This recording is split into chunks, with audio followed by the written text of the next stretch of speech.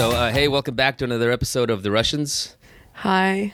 So we have a kind of a, every episode is special in its own way, but this episode is also special, and it's a unusual one. It's parent-themed. It's a parent-themed immigrant episode, if I could describe it that way. And for the special occasion, we're talking to Keith Gessen about his book, which is called Raising Rafi. Then the book is about fatherhood, about Soviet immigration, about being an immigrant and trying to raise kids in America, and just basically trying to raise kids in America. Generally, trying to raise kids while being an artist in New York. Exactly. You probably know who Keith Gessen is, but if you don't, Keith Gessen is a journalist, and he's the author of several novels, including All the Sad Young Literary Men, and another one called A Terrible Country. And I guess this one is... the book Raising Rafi would be his third novel or book. He's also the co-founder of M+1 magazine, which is kind of a big deal in New York. Thanks for coming on the show, Keith, or Kostya. Yeah, either is good. Either is good. Thanks for having me. It would be fun to do it in Russian, right? So only like an elite few would understand what's happening. Or we can just do the pigeon tongue, just completely mix everything together, and then very few people would be able to understand what the hell we're even saying. Have you ever actually done that as a kid or as an adult with other immigrants?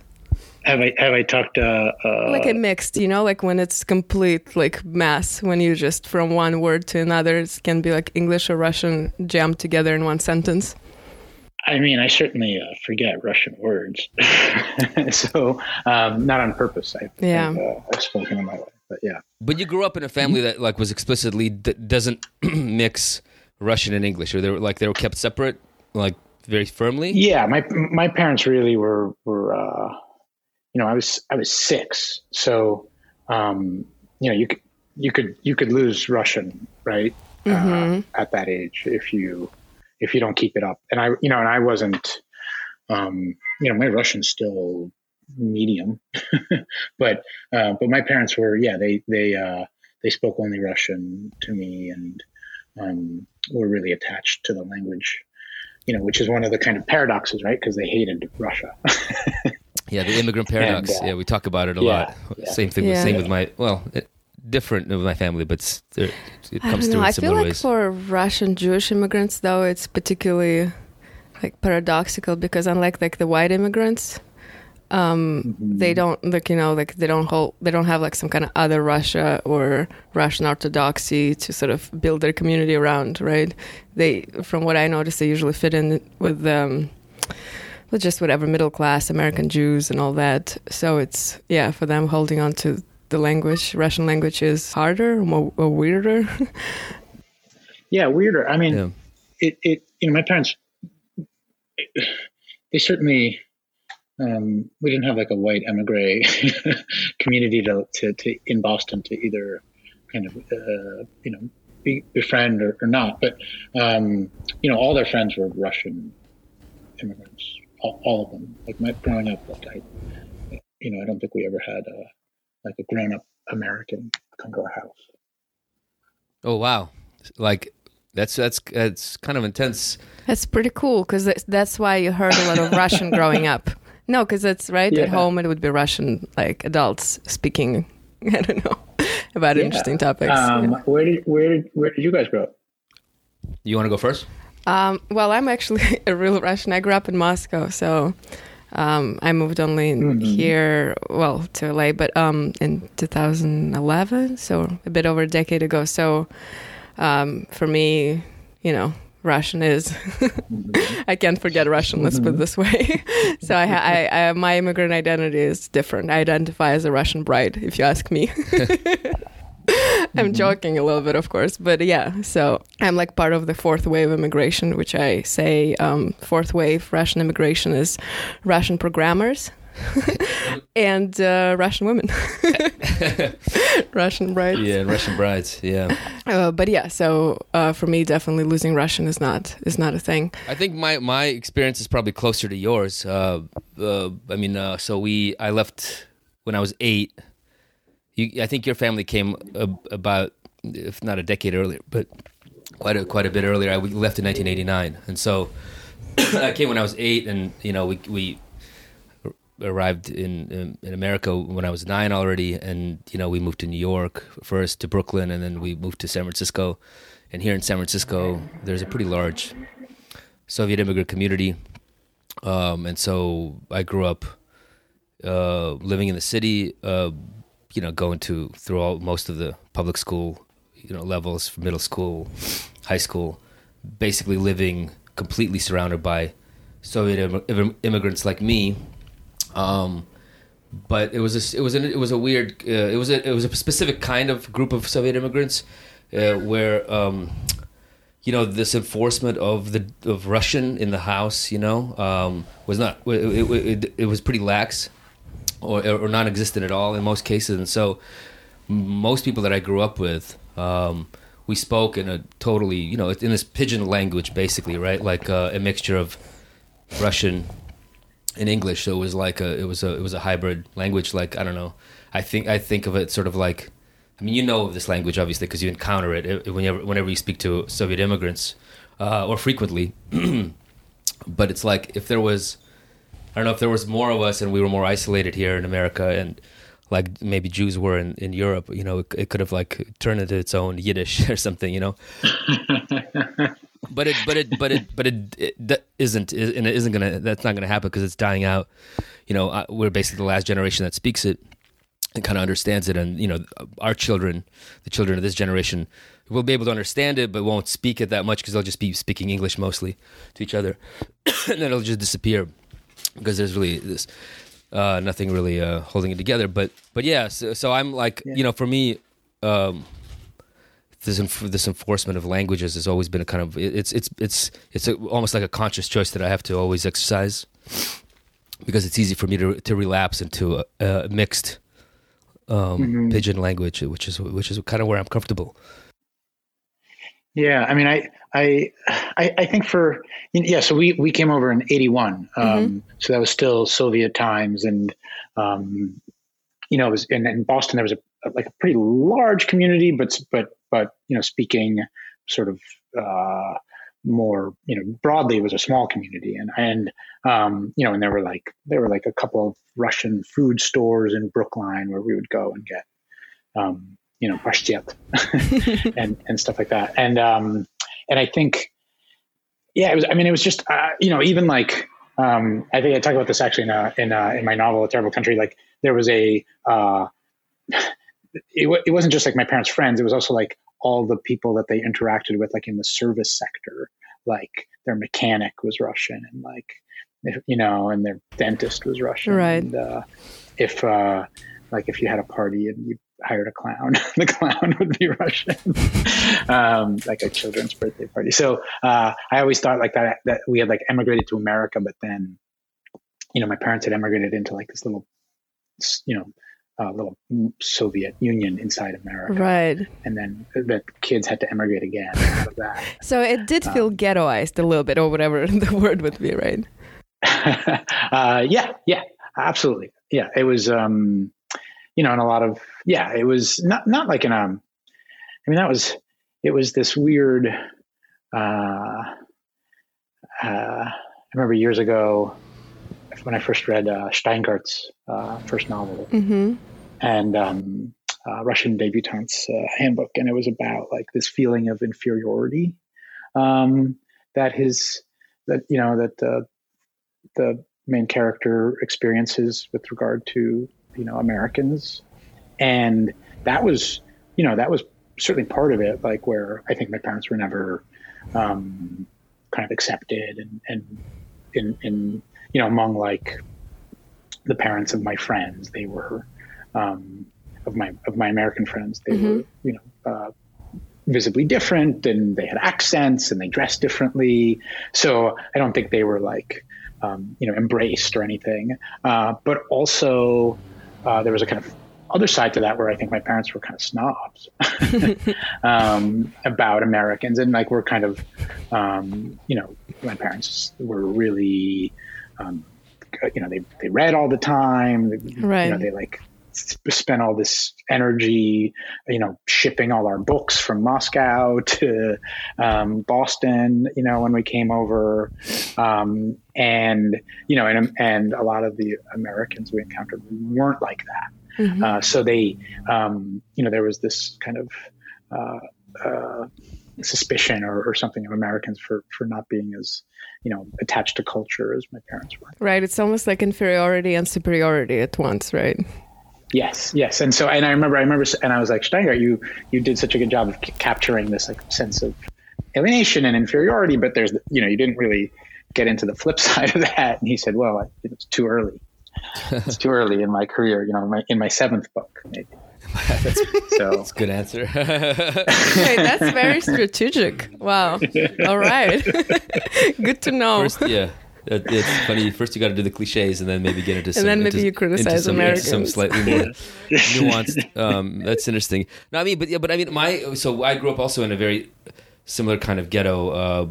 It's a self-created ghetto. I mean, it's internal and external. You also naturally gravitate to people who are like you. Right. I mean, as a child, that was definitely true. But Keith, I'm curious. But so your parents were kind of college professors, right? So doesn't it feel different? Also, being in Boston, I somehow would think that it's somehow more inclusive, but I guess not as much as I thought. Oh no! I mean, no. My dad was a computer programmer. Okay. So like 90% of the people that we knew. and my mom worked at the Russian Research Center at Harvard. Okay. But it wasn't like, she wasn't a professor. It was it was like a year-to-year contract, and she was like a researcher there. It wasn't like a fancy job. And it was, and she was surrounded by other Russians. It wasn't... Understood. So it wasn't like an immediate kind of part of an academia kind of circles. Okay.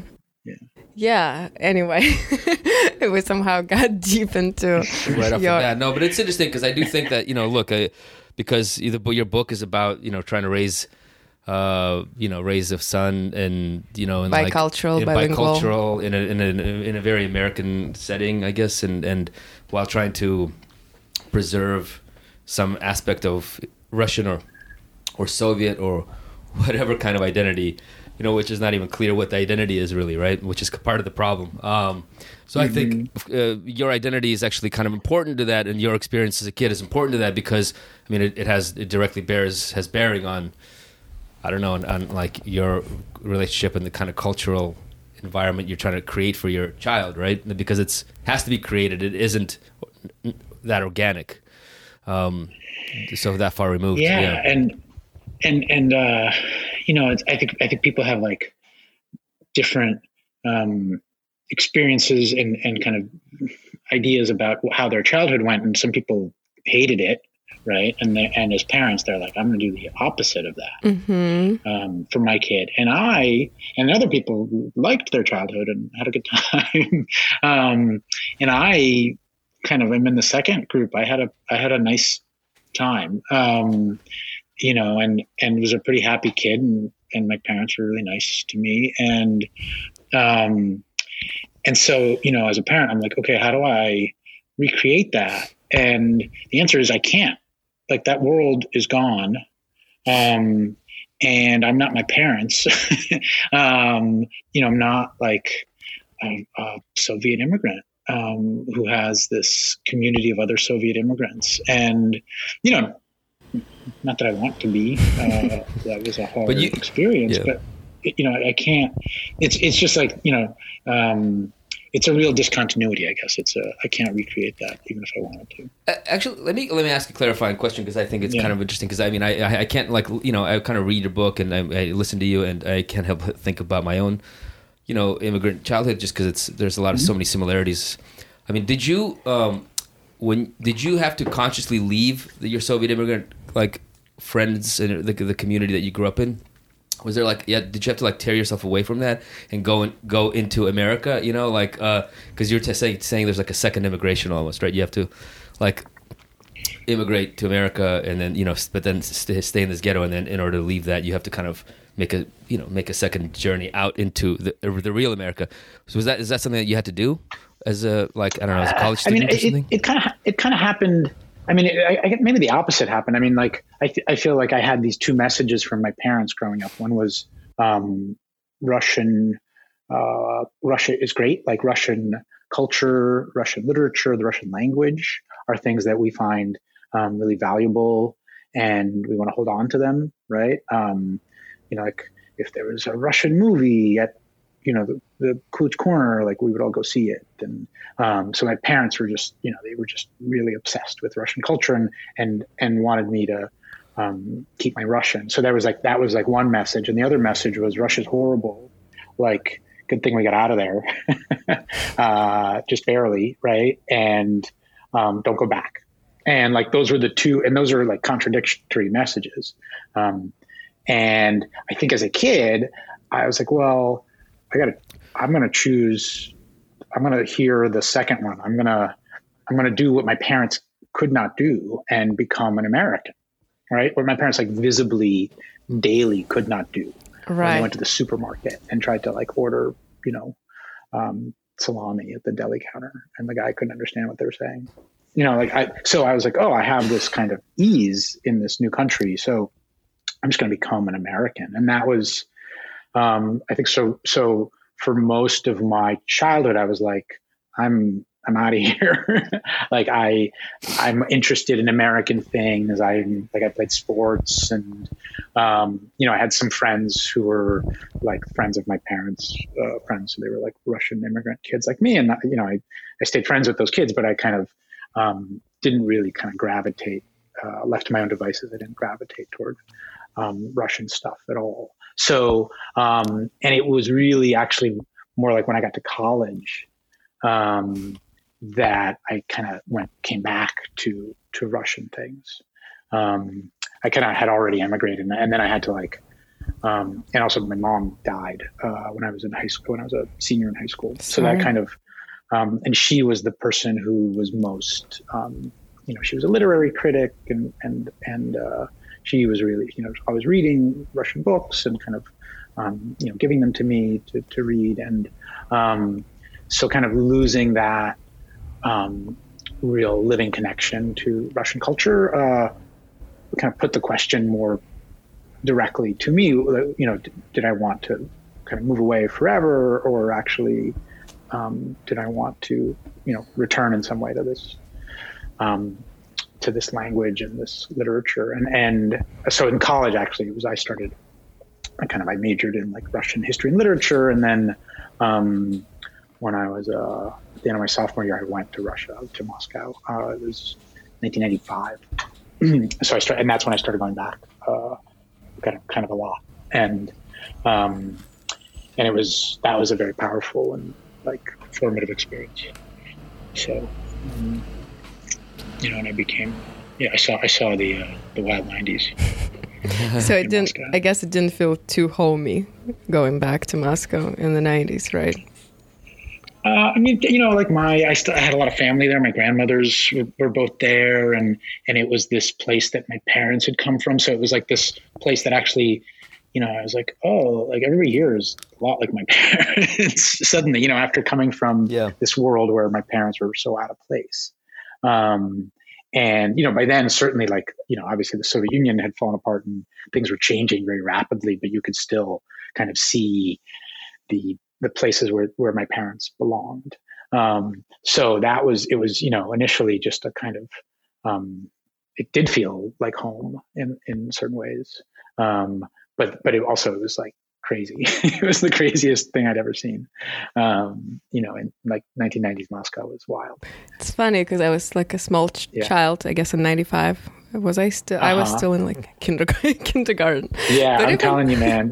But even then, like I thought it was crazy because I had all this like some Disney cartoons, Snicker bars, all that stuff. Like I think I loved it. I imagine because Yasha would tell me about Leningrad or St. Petersburg of his early childhood. Sounds drab, no fun stuff. Nothing American coming in short.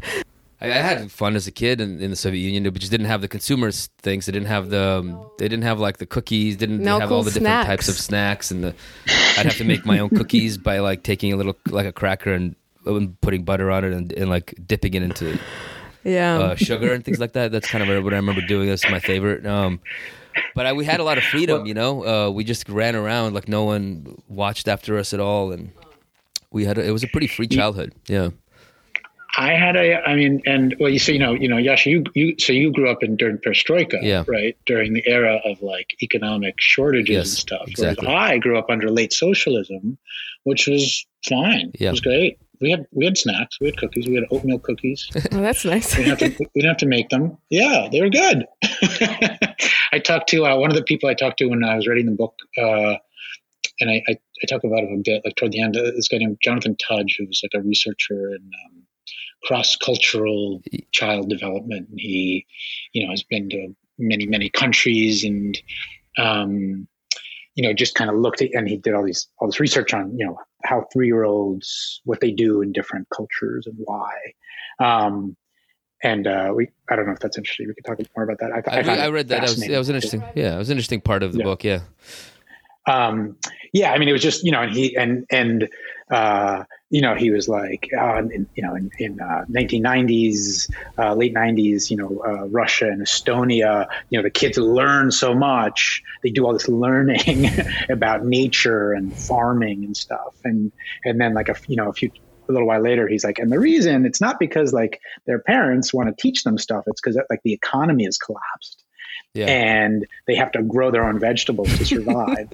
So the kids kind of see all this, they're like, why do you do that with the vegetable? And the parents are like, well, because it'll freeze and then we won't have any food, if we don't put a little plastic covering on it. So it was really an argument about like, there aren't like superior or inferior cultures or cultural practices, and people kind of do what they need to do, and they pass it on to their kids. But when I asked him, I was like, what's the best, like in your experience, going to all these places, researching all these places, like what's the best place to have grown up? Like if you wanted to be a kid, what was the best place? And he's like, 1970s Soviet Union. Oh, wow. He said, yeah, because it was for him, he's like, kids really like believing it. They like these stories that they got told about the Soviet Union and how it was building a fairer world. Idealistic, yeah. And also they did have, like Yasha said, like you had this freedom of, there was this kind of community surveillance, if you want, or whatever. Like, you did play in the yard. I mean, I did that too. I would go outside by myself. But I did too. As a 6-year-old. You did too in maybe like as a 9-year-old, 8-year-old. Yeah, definitely. I played in the courtyard. A lot of things sort of persisted. Yeah, persisted. Maybe now it's different. How, I don't know, Moscow now is different. But yeah, I still did it in the 90s. It was safe, I guess. Because actually, kind of like that you mentioned, the professor is, or the researcher, the author, his name was Tufts. Tudge. Because it's sort of like towards the end of the book where you kind of talk about it, because you're like, part of the book is, why we kind of want to talk to you and why it's interesting to us is because we're also we have a 2-year-old daughter, who she was, who we're also trying to, raise. She's an American. She's born in, UCLA Reagan Hospital, with basically under the portrait of Nancy and Ronald Reagan, Yeah, I think they had it in the hall. in the front entrance. And so she thinks those are her parents. Exactly. Very kind-looking people. So she's American, obviously, and we're both, I guess we identify as Russian. I mean, what do you mean? I guess I am Russian. Yeah, but you're Russian, but you're kind of half Jewish. But I identify as Russian, I guess. Yeah, but Russians wouldn't even think you're Russian. No, Russians don't think I'm Russian. They'd say I'm Jewish. I identify as like a Soviet Russian. It's very confused, in terms of, because you kind of get to choose your identity in this way, There's a kind of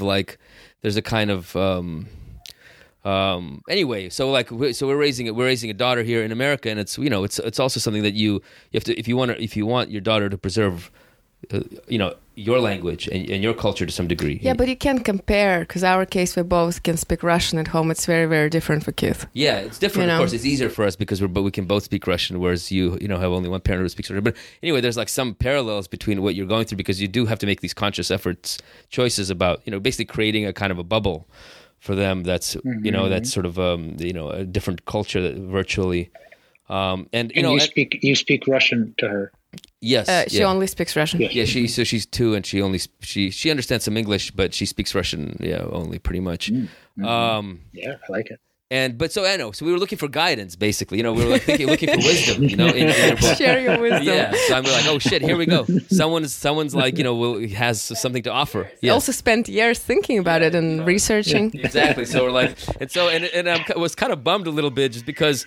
I'm not going to say there's no wisdom in it. Come on. But just, don't mean to be insulting. Just saying that, like, I think correct me if I'm wrong, but sort of the final kind of conclusion that you came to is just like, well, it's sort of like, the kids grow up how they grow up, and like worrying about, creating certain environments for them, and it's like you kind of do what you can you do what you think is right, and then just sort of like. You can't really control.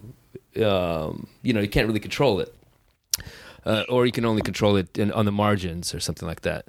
That sounds very wise. That's very wise.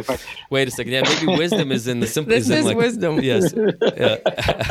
So is that true? I mean, I want to know. Is that true? Because I'm like, I'm trying to, because I'm speaking to you, and I want to know, like, what the conclusion did you come to, in terms of just I mean that's certainly one thing. I certainly with the 2 kids, it's so like Rafi's younger brother is so different, and in just like temperamentally and the stuff he likes, and just like he looks different, and so it's just so striking because they have the same parents, and like it was so similar.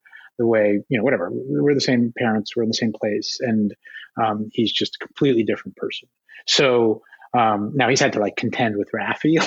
That's like a huge factor in his life, is being tortured by Rafi. But that kind of like, you just very quickly you see that like your interventions have kind of minimal effect. Which when I kind of got there, I found that a great relief, to be honest, because I was like, what am I doing to screw up my kid? Like, what if I yelled at him? Like, is he going to be traumatized for the rest of his life? The answer is like, maybe, but his brother, I don't know, like his brother, I yelled at his brother and he seemed to take it pretty well. So that's true. It's true that there's like only so much you can do. It is the case though, like with Russian, I mean, that is a big decision. And it's one that, that I kind of wrestled with and decided to try it, even though it was kind of inconvenient, right? Because like you said, like my wife doesn't speak Russian. So when I'm speaking to the kids in Russian, she doesn't understand what I'm saying. And also, all the kind of, cultural baggage or whatever, like, didn't my parents leave Russia so that we wouldn't have to like, be connected to this country anymore?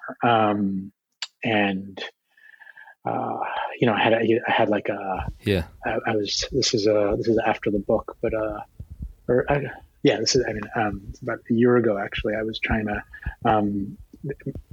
get a little a Russian group together at the school, and to have a teacher come in at their school, because they have an after school Chinese program, they have an after school Arabic program, they have an after school Spanish program, and I was like, why not after school Russian program? And so I started, and there was one Russian family who was like great, and another family that was like their grandparents were Russian, they were like great. And then at pickup one day, I see this grandfather picking up a kid and speaking Russian to him, and this was like April of last year. So after the a war, year ago, after the war, yeah. And so I'm like, oh, great, a Russian person. I'm going to get him into my Russian group. And I said, in Russian, I said, excuse me, are you speaking Russian? And he answers in English, no, I'm not. I refuse. I'll speak Ukrainian or English. And that was kind of the end of my Russian group. So you think he was actually speaking Ukrainian to the kid? No, he was definitely speaking Russian. What the hell? Wow. He just didn't want to speak it to me. You. And he's like, maybe he was from Kiev or right, Odessa, of course, understandable. And that was Russian is not like a neutral, it's not it's languages are they bring a lot with them. But come on, British Empire committed so many crimes. No one stopped speaking English. Come on. I will not speak British. Yes, no. I mean, I actually like, I actually appreciate some of the stuff because I know that's like Russian imperialism now and like the Russian language and Russian cultural imperialism is such a big thing now, right? Like, again, to even identify as like a Russian, if you're Jew, it seems like when you have like other potential identities, right? Well, I don't. Right. Yeah, you don't have. Well, you can identify as a Jew, right? Okay. But you can denounce your Russian side, maybe. Well, I'm half Slav. Okay. Half Slav. You denounce your imperialistic side and embrace your apartheid side, maybe. Your Zionist side. But actually, I really kind of was interested in your book. You basically were talking specifically about the Russian and how liberating yourself, right, from the Russian language almost would be like finishing the job your parents started. I think it's like a really interesting way to put it. Do you still... obviously you decided not to because you are trying or speaking Russian to your kid, but for a while you thought that's what you should do, right?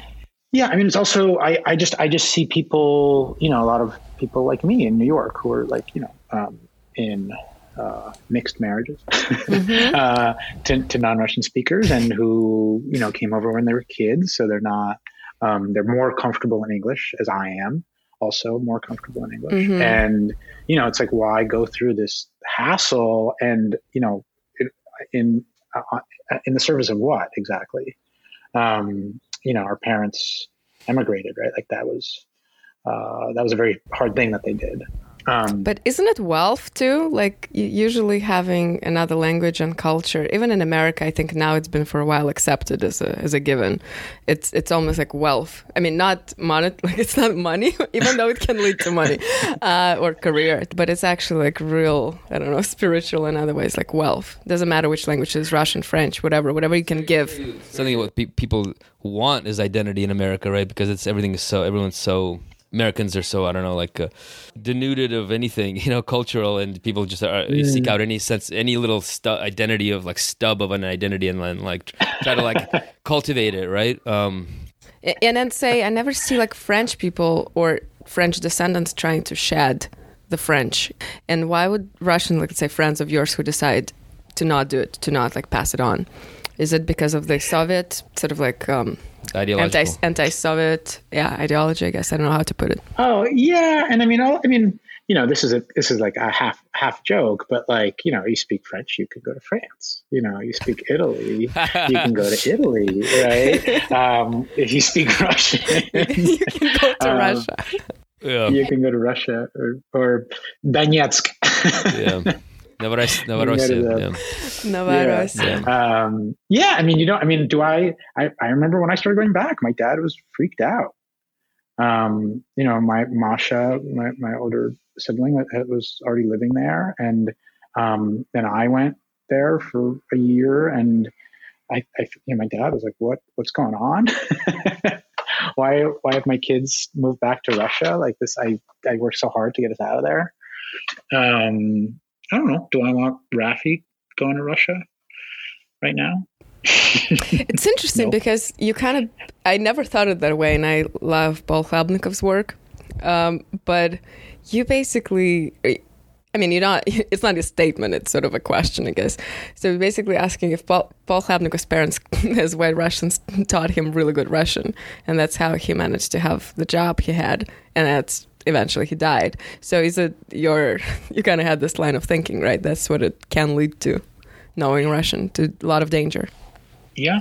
I mean, those, that's like the white Russian, community that is kind of very, they do have this, the Orthodox Church and this idea of, eternal Russia that they're going to return to. But do we really need to do that as Jews? But yeah, the flip side of it, I mean, in my own life, it's just been, I've loved knowing Russian, and I love, Soviet rock music and, reading, Russian books and like, I love Russian, movies that are knockoffs of American movies.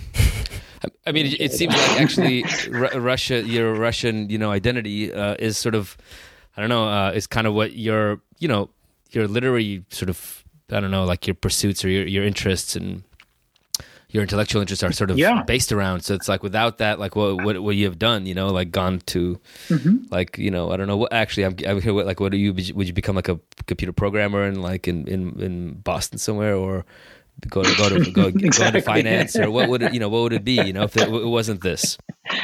Right. Because I have similar kind of, a similar Do you ever trajectory. think about it, like the sliding doors thing? What if not? If you didn't know Russian? Or if you didn't go that way, if you didn't go sort of pursue your mom's interest, right, in college and sort of... Yeah, I could have had a normal, like, happy life. It's funny, I stable job. I could have bought a house.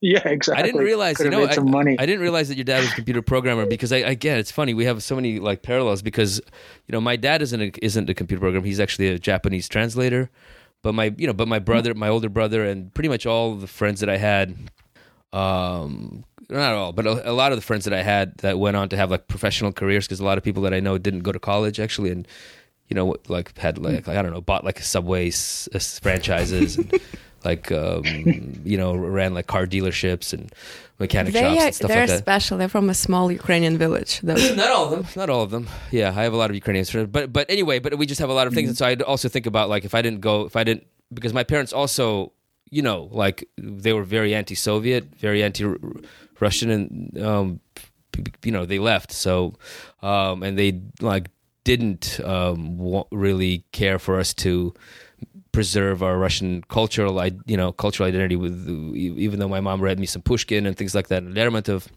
when I was younger, they didn't insist that we speak pure Russian in the house, or that we even so I actually lost my Russian language, and I kind of had to like I my own initiative kind of get it back. And so when I went back to Russia and after college, and kind of like fell into this sort of a trajectory, this one of the like alternative realities that exist for all of us, kind of hitched my I don't know, life to Russia and became a journalist there and all this stuff.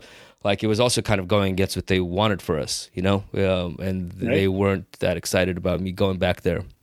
And then, but they had created the conditions for that to happen, right? By,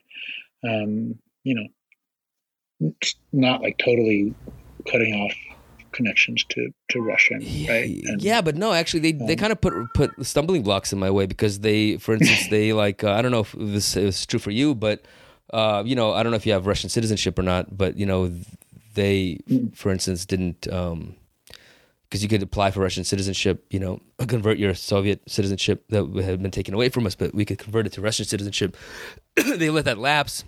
They never took me back to Russia with them, even though they had gone back. They went back to Russia several times when I was in, high school and middle school. They just never thought that it would be important to me. They just went without me. I'm sorry. So no, they actually kind of.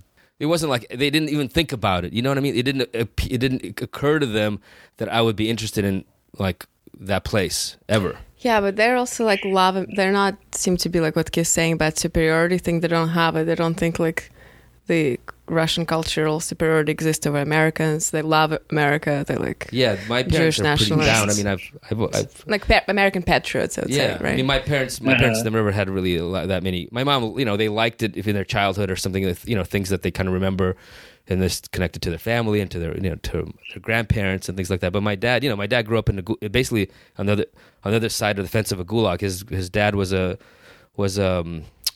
political ideological officer at a gulag, stationed at a gulag, and so he hates the Soviet Union. He really with a passion, and so no, they like.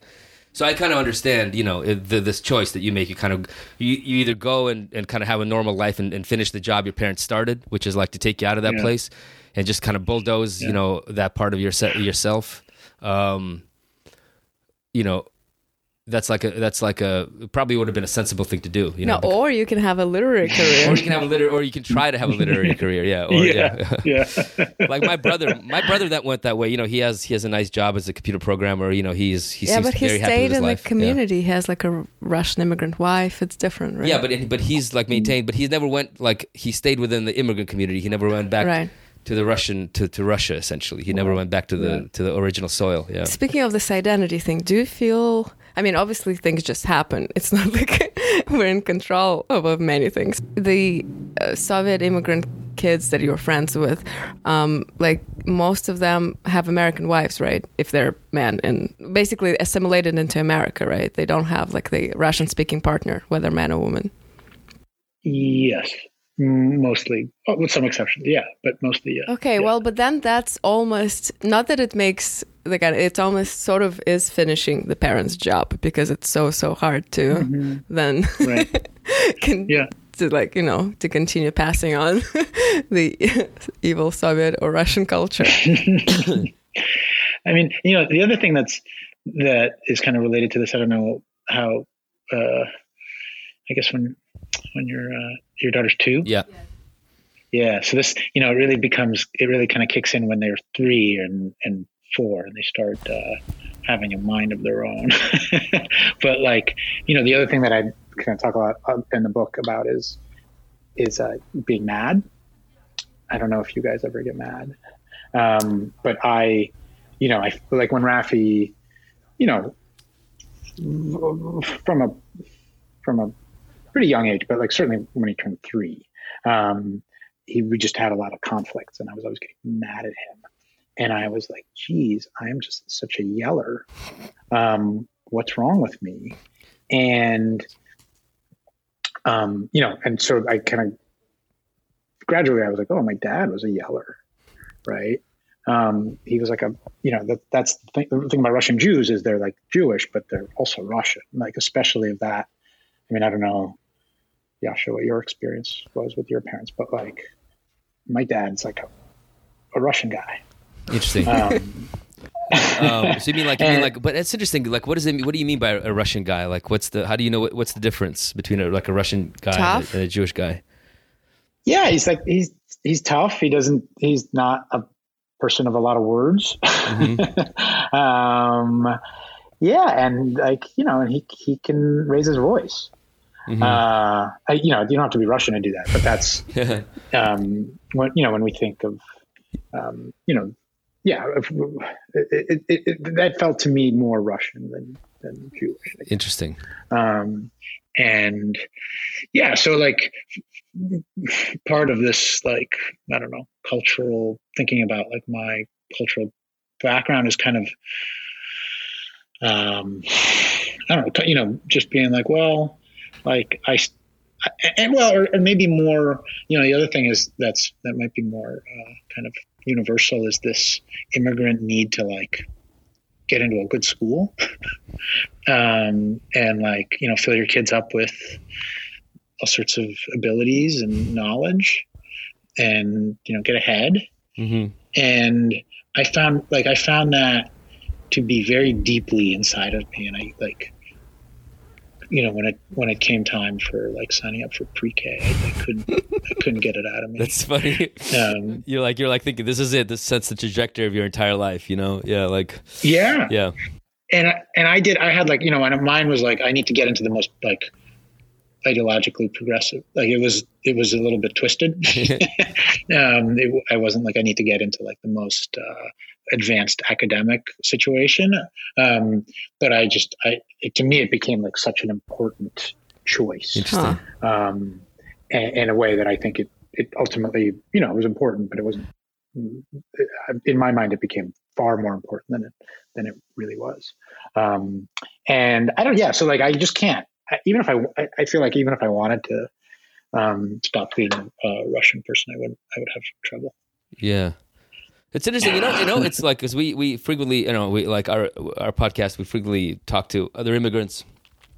We have actually sometimes immigrant deprogramming, we call it, series. This actually, this would have fit into that category. Like we kind of have an ongoing, kind of recurring kind of type of thing that we do, which is we talk to an immigrant about their experience. I mean, this actually would fit in, but we want to talk to you about the book, so it doesn't fully fit in. But one thing we kind of joke about it, but it's actually serious, is that whenever you talk to immigrants, about, I don't know, about like, where they come from and like expectations, it's almost like you're always skirting right next to you, like a kind of almost a eugenics kind of conversation, because like, I mean, even though, as you were talking about, it's like there's stereotypes of different ethnicities, what they're like, like, so, I don't know, so Soviet Jews, for instance, frequently think of Russians in a certain way, I mean, obviously Russians or Slavs think of Jews in a certain way. And then like every kind of ethnicity, or ethnic group or whatever has its own stereotypes about it. For instance, I wonder if you encountered, because you were definitely going back to Russia enough to kind of know the culture there yourself well, not just through your parents. There's this, I find it almost like eudophilic / anti-Semitic all in one stereotype about, Jews are the best fathers, Jews are the best, like make the best family man, or and every time that's like, I think Russians think that, like the Slavs and that's stuff like that. That's the eugenics thing. Or I don't know. Yasha calls it eugenics. I just think it's a flip. It's like eudophile, anti-Semite, or something like together. As if Jews are special, and I don't know. I find it like really kind of both like offensive and so untrue.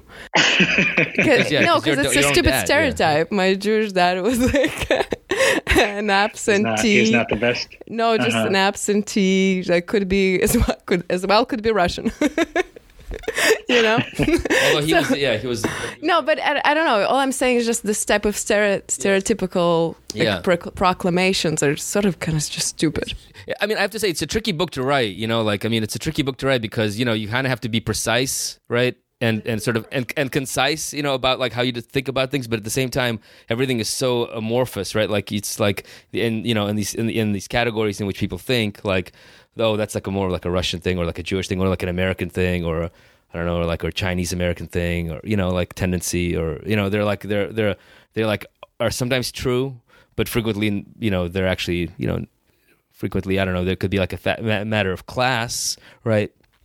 I mean, I guess to go back to Tudge, right? I mean, one thing that he says is the guy who does this cross-cultural research about child rearing, and he says, right, he says a lot of these comparisons, they will compare like a upper middle class family in San Francisco to somebody in a village, in Mongolia, and then they'll be like, oh my God, so different, right? Whereas if you look kind of, an upper middle class family, and in one place and an upper middle class family, somewhere else, that they will be, a lot more similar than dissimilar, right? So, given that, you can still find some things I do think that are different. I mean, I do feel like Russians have even in Russia have like more emphasis on academics, right? Than than you would find in your kind of typical upper middle class American family. I certainly found it to be the case, like I don't know, with my parents, that they were just like really focused on how well I did in school in a way that the parents of my classmates were not. And I was just like, wow, like this is easy. It's interesting because what you define as Russian, right, is actually in Russia they would be seen as Jewish. And then that would have its own other like subcategory essentially, right? So like you'd be like, okay, well, Jews in Russia maybe have that, but then like someone say, well, Russians don't really have that, So there's like because it's like I was saying, it's pretty hard to like it's a pretty hard subject to tackle because it depends on where you're looking at it, which position you're looking at it from, and like I don't know, you kind of have to like you can't really have like a 200-page. Digression on like what you mean by Russian is exactly. It's tricky. Yeah, I mean, what do you think about that? Like, how did you deal with that when you were writing it? Actually, like, because I'm sure like you thought about it. It came up. Like, what I'm using these. Yeah, terms. I mean, I guess to me it's like well, in the way that when we came over, we were like, well, we're leaving because we're Jewish. I mean, that's right. Certainly, especially when you were leaving too. But like when we were leaving, the only way you could leave pretty much in the Soviet era was if you were Jewish, right? So it was like very, so we were like, we're Jews, we're out of here. And then we got here and they were like, you're Russian. That's a good one. Yeah. Yeah. And we were like, what do you mean? We're Jews. So, but I mean, I think my parents had a lot more in common with Soviet people, educated, college educated Muscovites than they did with college educated American Jews. Within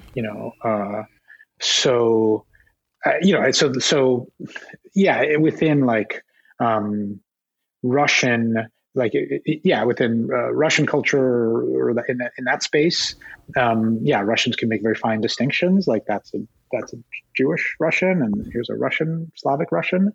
But I don't think the Americans were wrong when they were like, well, you're Russian. Like I think my parents were quite assimilated into that culture. Right. So they almost found out they're more Russian when they moved, to Boston. Yes, exactly. That's interesting. Yeah. And, I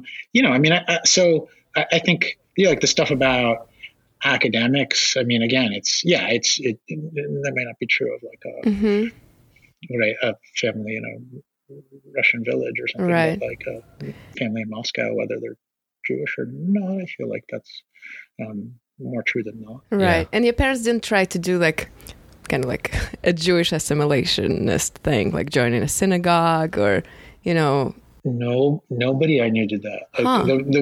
We knew one family that did that because the kids got into it. Wow. And the parents were super annoyed. Really? Oh, that's and the kids became quite religious and then like drag their parents along. Wow. But, I find it interesting. I didn't know anybody. And the kids, because the kids, I guess it can happen through school. Now through you know friends. me a little bit, because I we went to a synagogue, and I had a bar mitzvah. Now I see it's like for you kids, I think, because I only know more like Yasha's experience and his friends.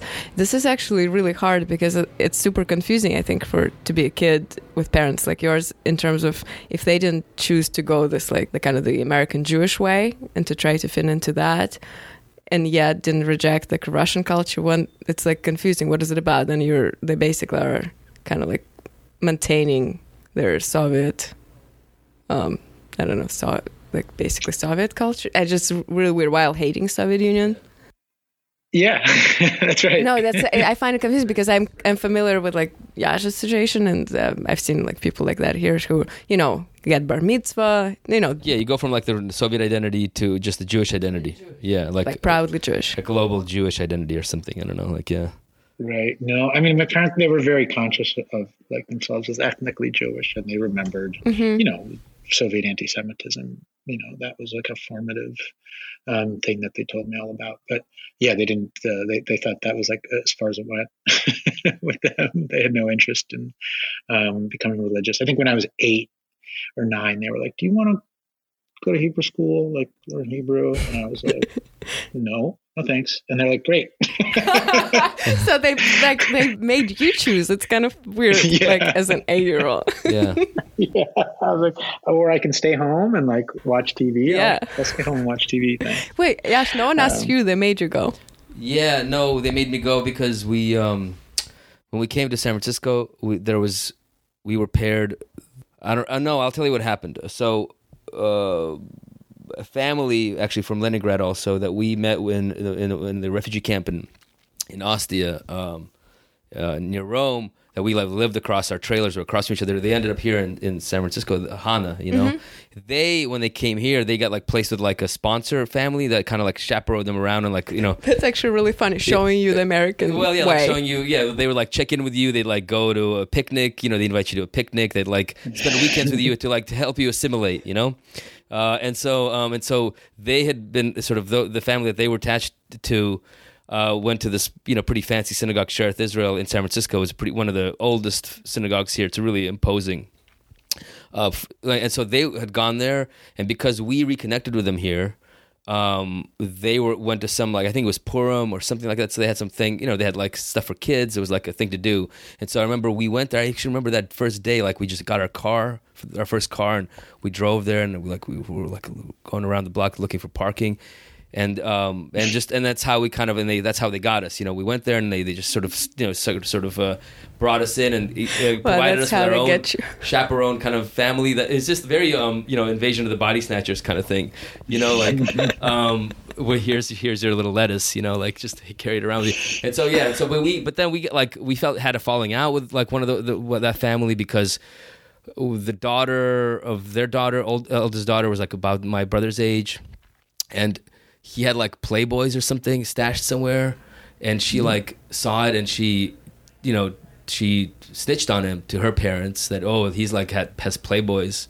And so they told my parents, and what a prude. And my parents were like, what the fuck is, you know, like, why would you do that? That's just like you don't do that. Like there's, you know, it's just, so there was like a conflict, and they considered us to be like a bad influence. It was just such a, it was like, and then so we met another family that my parents then kind of stayed friends with, you know, and stuff that's like that. Very different. Yeah, very different. So I, you know, ultimately I got a bar mitzvah out of it, you know, and I went to, which is not saying much, you know.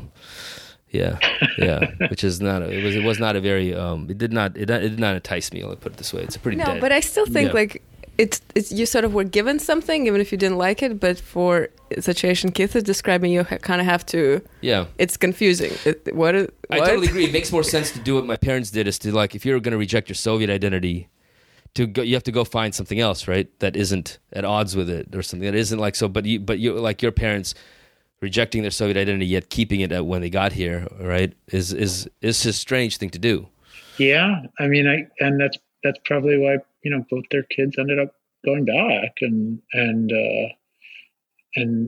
being really interested and kind of like attached to this place.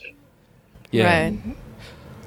Let me ask you this, because you know what, I'm thinking about sort of identity and, you know, like Russian identity, and obviously sort of like having a Russian identity has like such negative connotations now, you know, because it's now linked with, I don't know, like any like you said, your parents really loved Russian culture and literature and thought it was like the best thing in the world, you know, and but like that is now seen as like I don't know, this malicious or malign influence, you know, in like the sort of the former Soviet Union, or the sort of the territory of the former Russian Empire. I would write even some pieces that they should cancel Dostoevsky or Brodsky or whatever. And right? I just remember you kind of coming to, like, I remember, like, you know, Brodsky was like, is now, I guess he's canceled. I don't know if that's true or not, for his that Ukrainian poem. And I actually do remember, I read your piece in the New Yorker. It was from before the war, right? I think. About Brodsky? About Brodsky and the Ukrainian, he has a poem about Ukrainian independence that like got him in hot water. Yeah. That was from years ago, like before even Crimea. Yeah. And I remember you kind of, you know, sort of coming to like a soft defense, you know, of, or just a defense, I guess, or just trying to explain it, you know, like why, you know, it's been a while since I read it. I'm like kind of hazy on the details, but I remember you kind of defending him. And I mean, so like, how would you approach that now with your kid, now that like being a kind of a Russian is so, I don't know, and the things that you're trying to impart to Rafi and to your children, and the things that your mother imparted to you, and I don't know, has like it's fallen on bad times, I guess. How would you how do you talk about that with your kids, or do you even is that something that is even you think about? Well, Rafi was very. It's funny. I mean, he was 6 when the war started, and he was like, "What's I thought you said Russia was good." What's going on? Like you wanted me, because I was always like, oh, we're going to go to Russia. It'll be, you'll see this stuff and everybody will speak Russian. It'll be fun and you'll eat these cookies. And he's, and I was like, no, Russia's bad. It did this bad thing. And he's like, well, so who are we rooting for? And I was like, Ukraine. So that was like, he kind of got that, but we did have that conversation. Yeah. But like more generally, I understand where this stuff is coming from. Like, I think Ukrainians have a perfect right to be furious and to not want to speak Russian in public. And,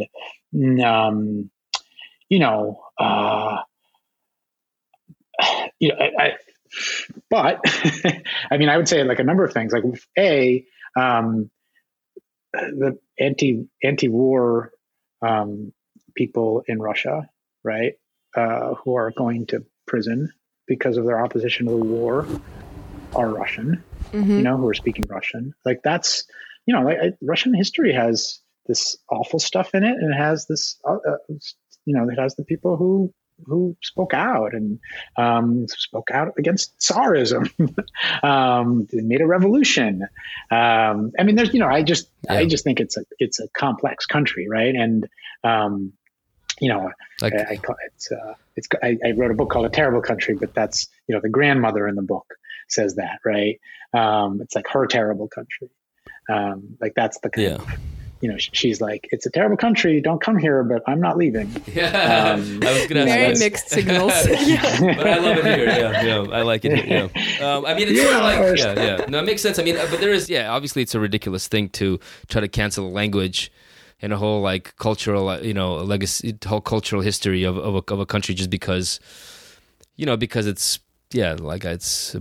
I don't know. I mean, and I mean, and I blame I think it's just. I think it's sad. It's like, to me, it's a bummer. I mean, that Brodsky poem, I don't know if I were writing about it now, I would write about it very differently. Like it's, and I think from a Ukrainian perspective, that poem is really offensive. But it's kind of meant to be offensive, right? I mean, it is meant like to be a troll right? in a way. And, he's like trolling them. Yes, like he comic, wants to get a rise out of them, basically, out of the people, right? Yeah. Yeah, and I think, for him, I mean, there was something cool about this kind of shared cultural space that remained after the Soviet Union, right?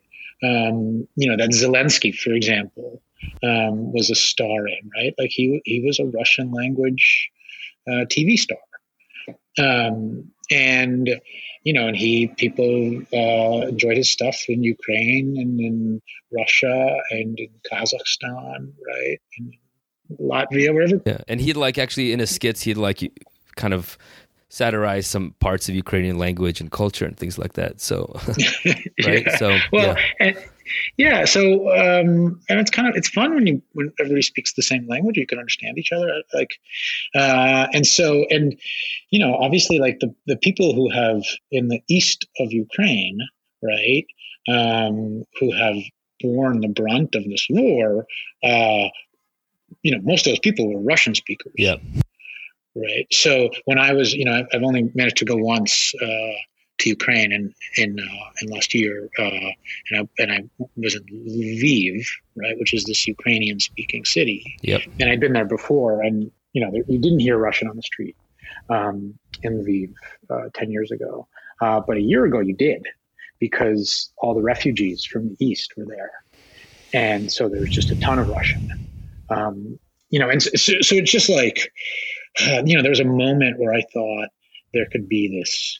And Ukrainians have said this to over the last decades, like, we speak Russian, we like speaking Russian, and like real Russian culture is what we do here, right? It's like, we're the inheritors of whatever Tolstoy or Chekhov. And I think, there was I don't know, I thought there was a moment where like that could happen. But it hasn't, I think, clearly like people are so mad and so disgusted, and so traumatized that they don't want to speak Russian. And I understand that. But it sucks. I think it's a loss. Yeah. I don't know.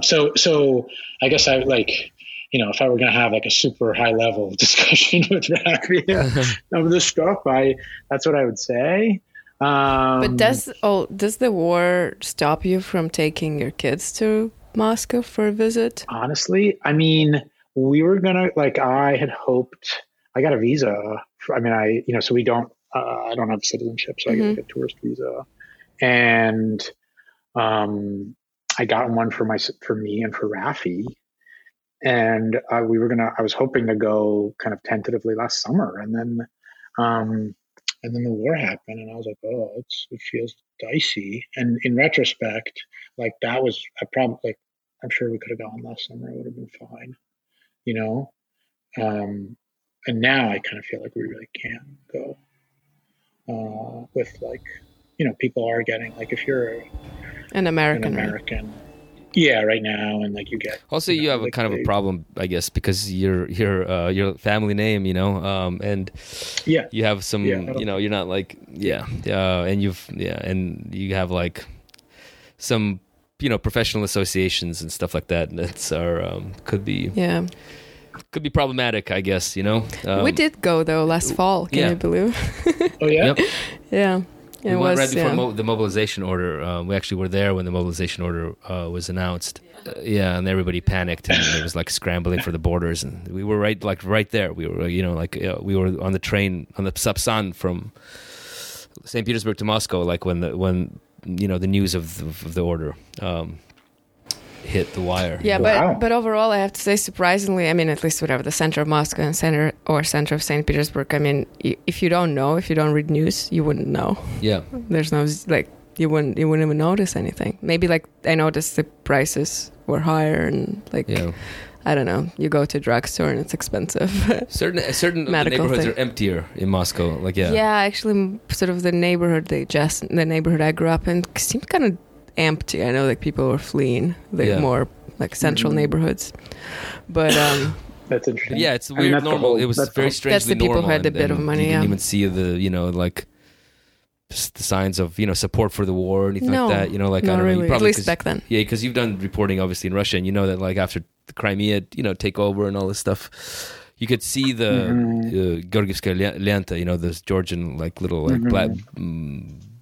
Orange and black kind of ribbons on people just spontaneously put on their cars. It wasn't like some state mandated thing, right. Which is pretty clearly there was like some popular support for what was going on, but you don't see that. You don't see like Z signs everywhere. Mm-mm. In fact, it took us like a couple of weeks being in Russia before we even saw the first one. I saw some sort of tourist in St. Petersburg with a Z on his t-shirt. Yeah, exactly. Like basically like a provincial guy. Exactly. So he wasn't even like, he might have been from, who knows? I wouldn't be surprised if he was from like, Donbass. So it was, we were there. It was a pretty crazy trip altogether. But it was until the mobilization order was announced, there was like a kind of a lull and a feeling of normalcy almost. Yeah. Mm-hmm. Yeah. Yeah. I mean, that's the idea, right? Yep. Is to keep it out of the cities and make it feel like it's not really happening. Right. Which is, it doesn't feel necessarily great to have that kind of semblance of normalcy. I understand that. But anyway, okay. I think I want to go back to your book, which, I read and I was interested in, and then obviously I noticed like the the profile and the cut, and I cannot ask you about I don't know, is your wife mean? Because she calls you, right, Christopher Columbus of mommy blogging. And well, I mean, it is witty, but I do wonder, you're as a dad writing things that usually would only mom would even be able to observe, because you I guess the previous generation, maybe are you guys even the first generation of dads who voluntarily can be so involved, because before they were not, so they wouldn't be able to write a book like that. Yeah, how do you feel about that? Being the Christopher Columbus of mind. Yeah, I'm proud of the title. And another side, actually, truly, I'm thinking. So this book is almost like, kind of like your memoir, fatherhood memoir. Actually, the only other one I read like this is Rachel Cusk's A Life's Work, and hers is obviously whatever. She's a mother, but it was pretty dark and scathing. And I read it before I became a mother, and was pretty daunting. But I think she's definitely not wrong, even if people gave her a lot of criticized her a lot. And but so what do you think about what compelled you to sort of venture into mommy's territory, as if?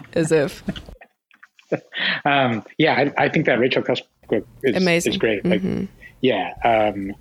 don't think my book is as good as that, but that's kind of what I was, when I read that, I was like, oh, this is kind of what I want to do. Like you said, I think it is kind of a new experience in the world a little bit, where, it's both socially expected, right? That dads are more involved, and and there's kind of the kind of workforce situation allows for it. I thought, and so when I felt like there were these things that I was dealing with that were specific to me. I say in the book, I think Emily has written about, especially the first years of Rafi's life, really well. And, but there were things, the Russian stuff was not something that she was dealing with. So I kind of felt like that was my material. Wait, what do you mean she wrote in some novel form? No, she did write a novel. She wrote a book called Perfect Tunes about motherhood and being, trying to be an artist and a mother at the same time, which I think is a really good novel. And I think she used a lot of her experience of being a mother and a writer, and put that in that book. But she wrote kind of in her newsletter about the first years of Rafi's life. So, but it felt like there were these things that I was dealing with that were specific to being a dad. And part of it was just, there's this kind of idea of dads as bumbling idiots. And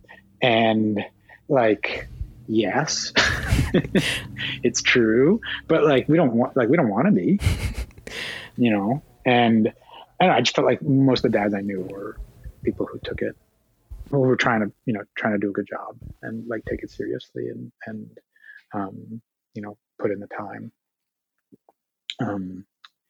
So that was kind of my justification. Right. But are you the first, at least in English, I know, the first dad to write something like this?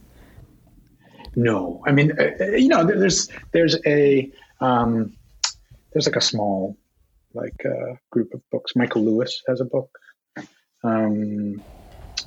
Who else? There's a few of them. Michael Chabon. Got it. So you're not a true Christopher Columbus.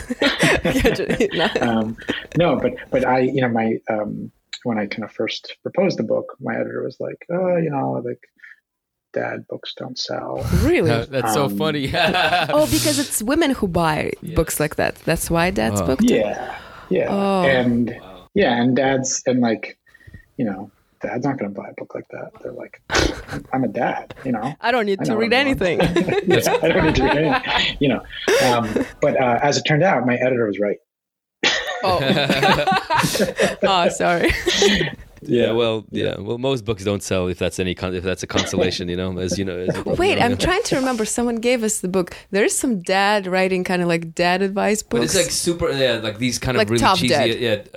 Advice books, I guess. More like about how to. It's very specific about how to raise. There's one that's like he was like a Marine or something. Yeah. So he's something about it was like a buy a bro for bros, and like no embarrassment buying and that it was one. like they would have like things like it was also like family and relationship advice, and it was like but it was like now he's saying like it was truly almost like slightly written by a bumbling idiot for bumbling idiots. Just like people who never thought about it at all, Yeah. like it was stuff like they're like your wife still cares about you, she's just busy with a child. No, it's like don't worry. No, it's like, why is my wife not having sex with me a day after she gave birth?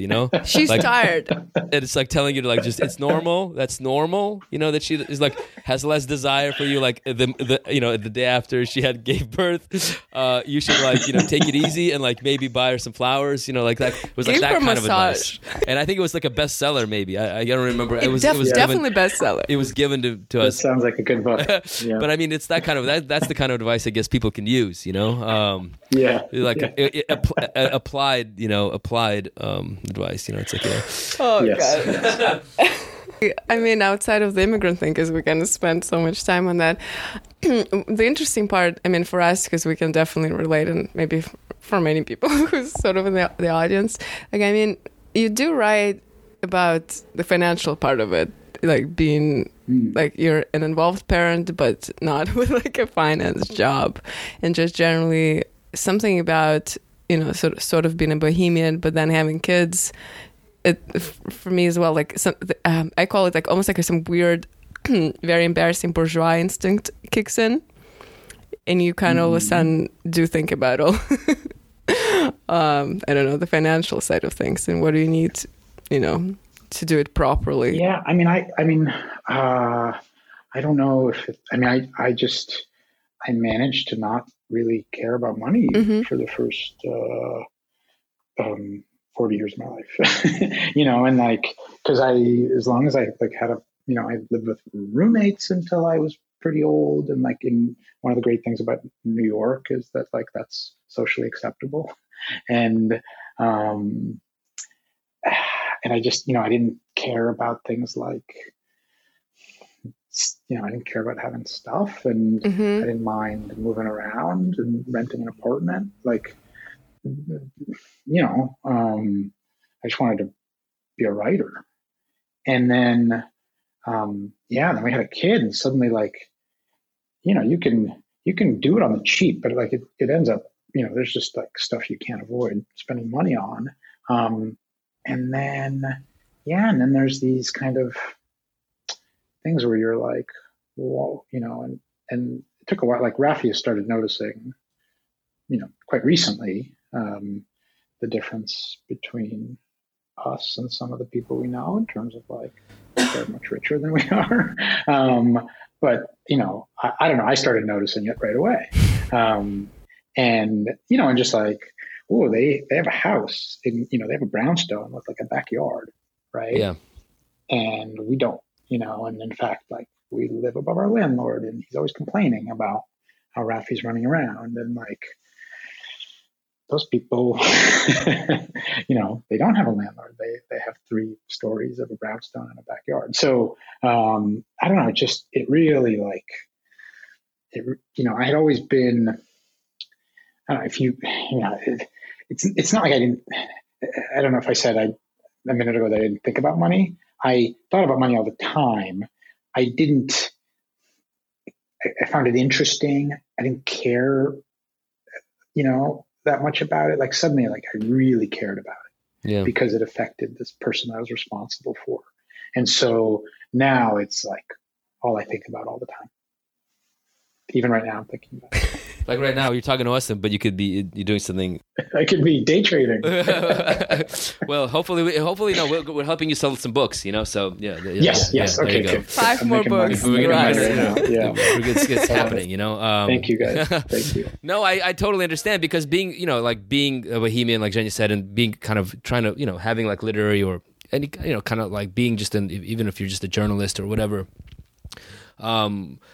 like that is cultural capital of its own, right? And you don't really need that much if you're single to like get the basic necessities. Like you. But can, also just have an interesting life if you don't care about stuff. Exactly. Which we don't. Yeah. And so it's a cultural. You kind of get like capital, from a different part of your life, not directly from earning money, right? And so, but when you have kids, suddenly, you have that capital. But you also need actual capital, and it's also not convertible. It's not. It's not always convertible. Yeah, you can only stay at the friend's house. That so many times, right? Like a friend's mansion somewhere. So many times. But yeah, totally. I know. I mean, and plus everything is just so expensive. There are no. I mean, I guess New York has one thing that's great about New York. It does have like pre-K, right? But you still have to get to like 4 years old or something, right? And you gotta survive. Yeah. But have you ever considered living in New York because of that? Moving to the burbs, or some other country. Yes, I mean, I don't want to. I feel like everybody else should leave. I remember, do you know Yelena Kostyuchenko? Yeah, she's a of course Nova Gazeta reporter. Yeah, she's amazing. And she's like, people are like, you need to leave Russia. Like, you got arrested. And she's like, Putin should leave.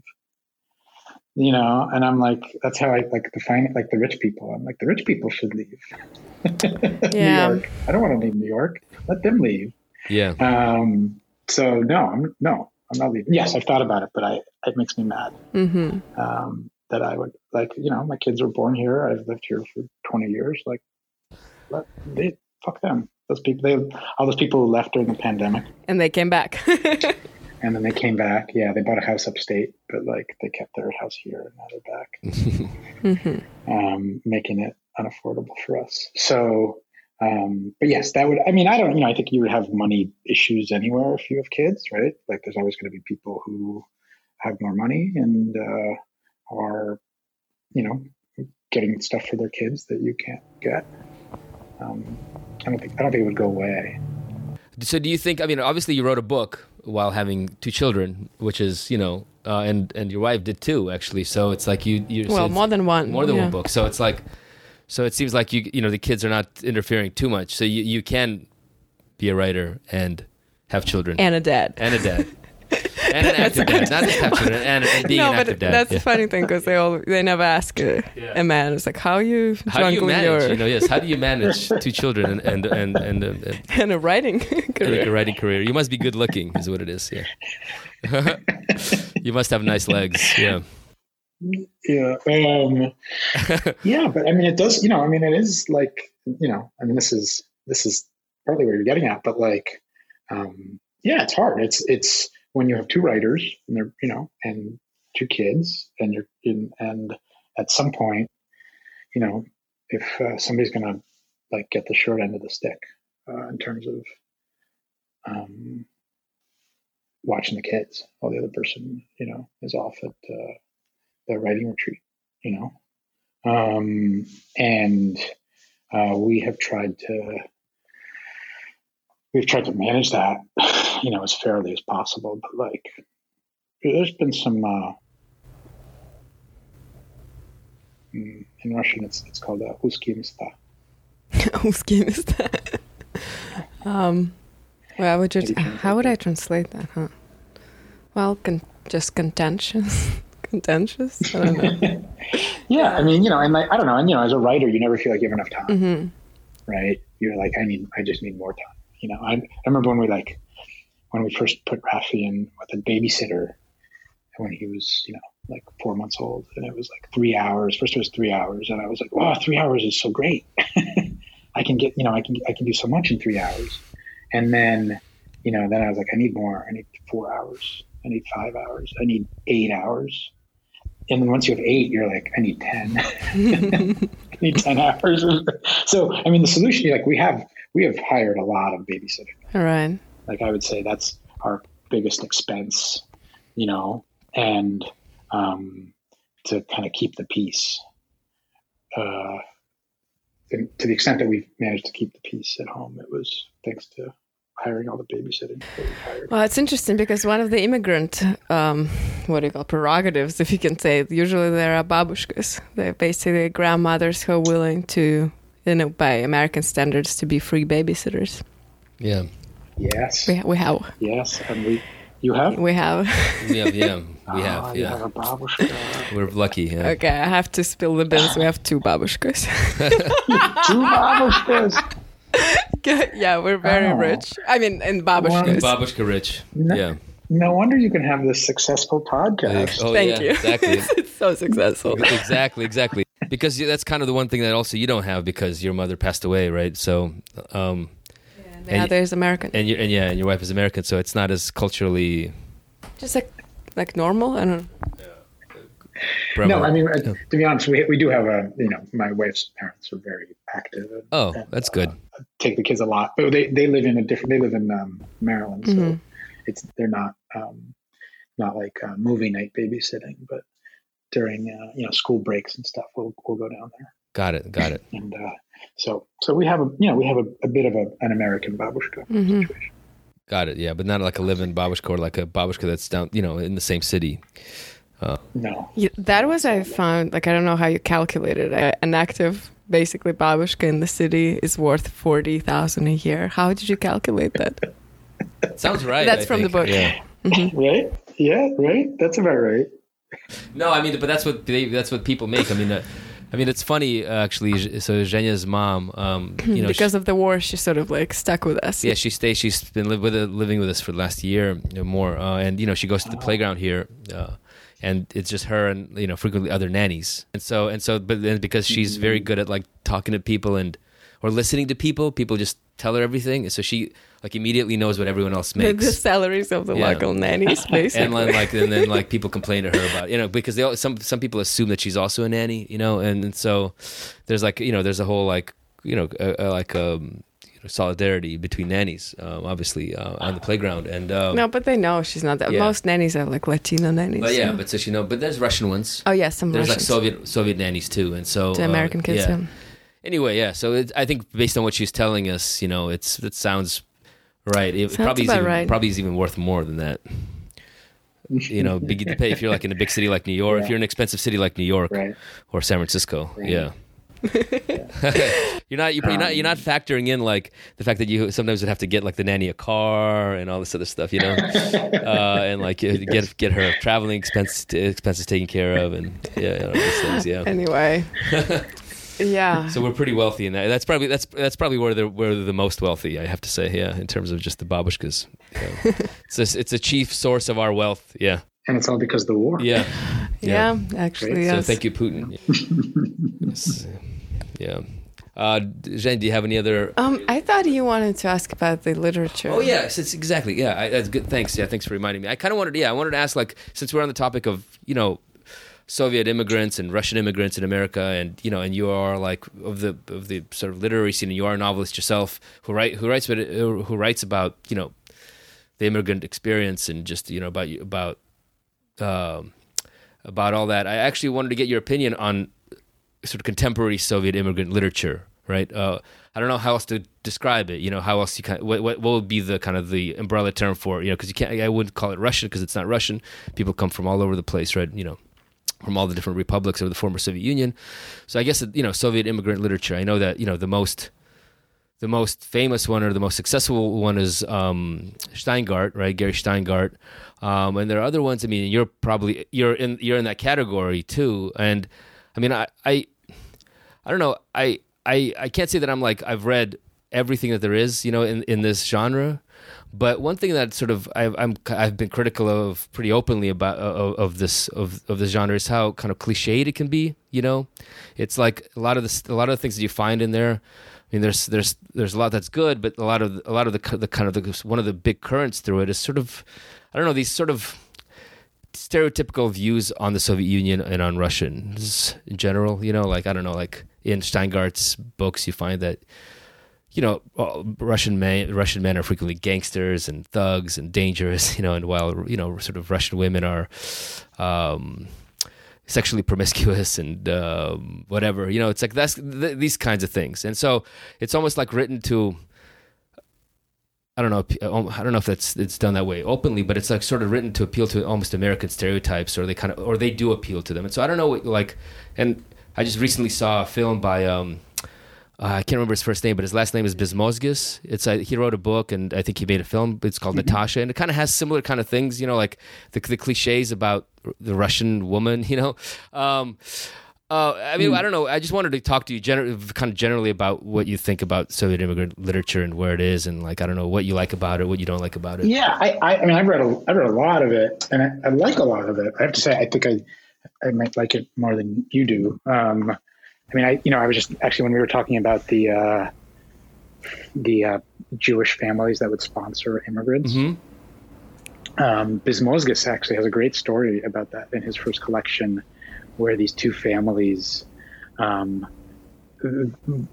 immigrant families, Jewish immigrant families, go over to the house of one of these sponsors for dinner, and they end up having like this contest where each of them talks about how they were victims of anti-Semitism and they're trying to one up each other.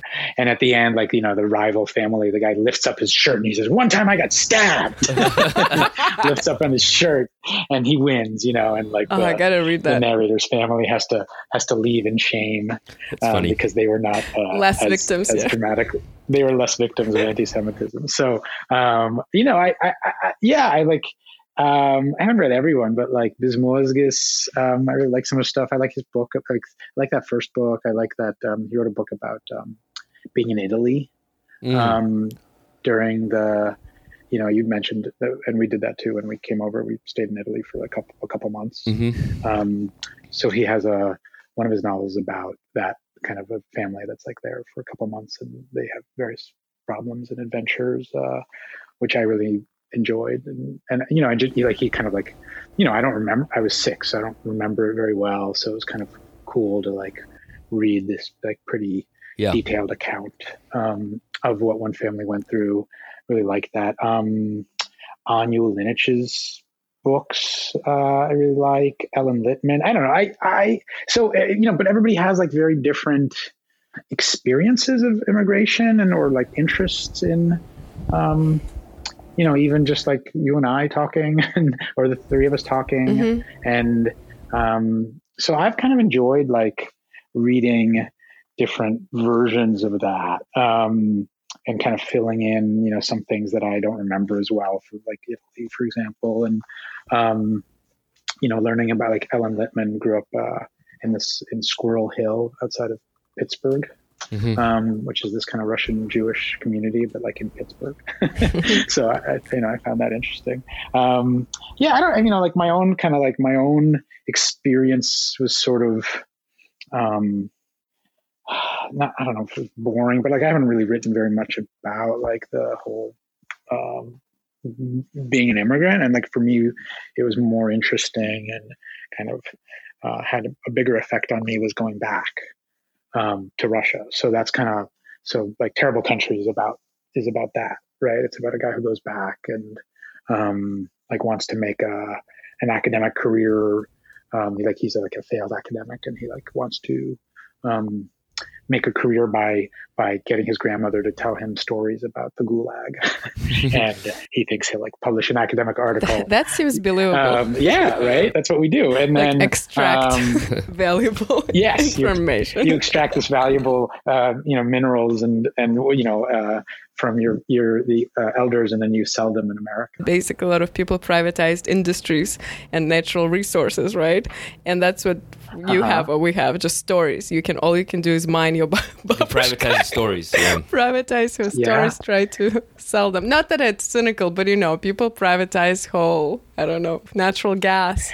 And you sell it to foreigners. To the highest bidder. Russians don't eat it. Yeah. Russians know those stories. Exactly. Right? So you sell it to those gullible Americans. Yeah. but and that's kind of part of the, because the business, right? The business side of, the money side of this business, or whatever, however you want to talk about it, to the extent that the money exists. There's a market in a way. So you are selling it to Americans. And so you do have to, there's the kind of the adaptation of those things, or what you choose to tell people. I guess. But you don't always think about selling well, But right? I guess I'm just contrasting it. I'm just contrasting it with like the earlier generation of Soviet immigrant writers who would write primarily in Russian, and would write primarily. I mean, initially they wouldn't even be thinking about it. It would be like, published in America or published at all, or be published just for like the small local, kind of emigre press, which like so they would be writing to for their own people, more or for Russians later on if it was in the 90s, like Lemanov or something like that. So it's like the audience is different, right? Because it is kind of like the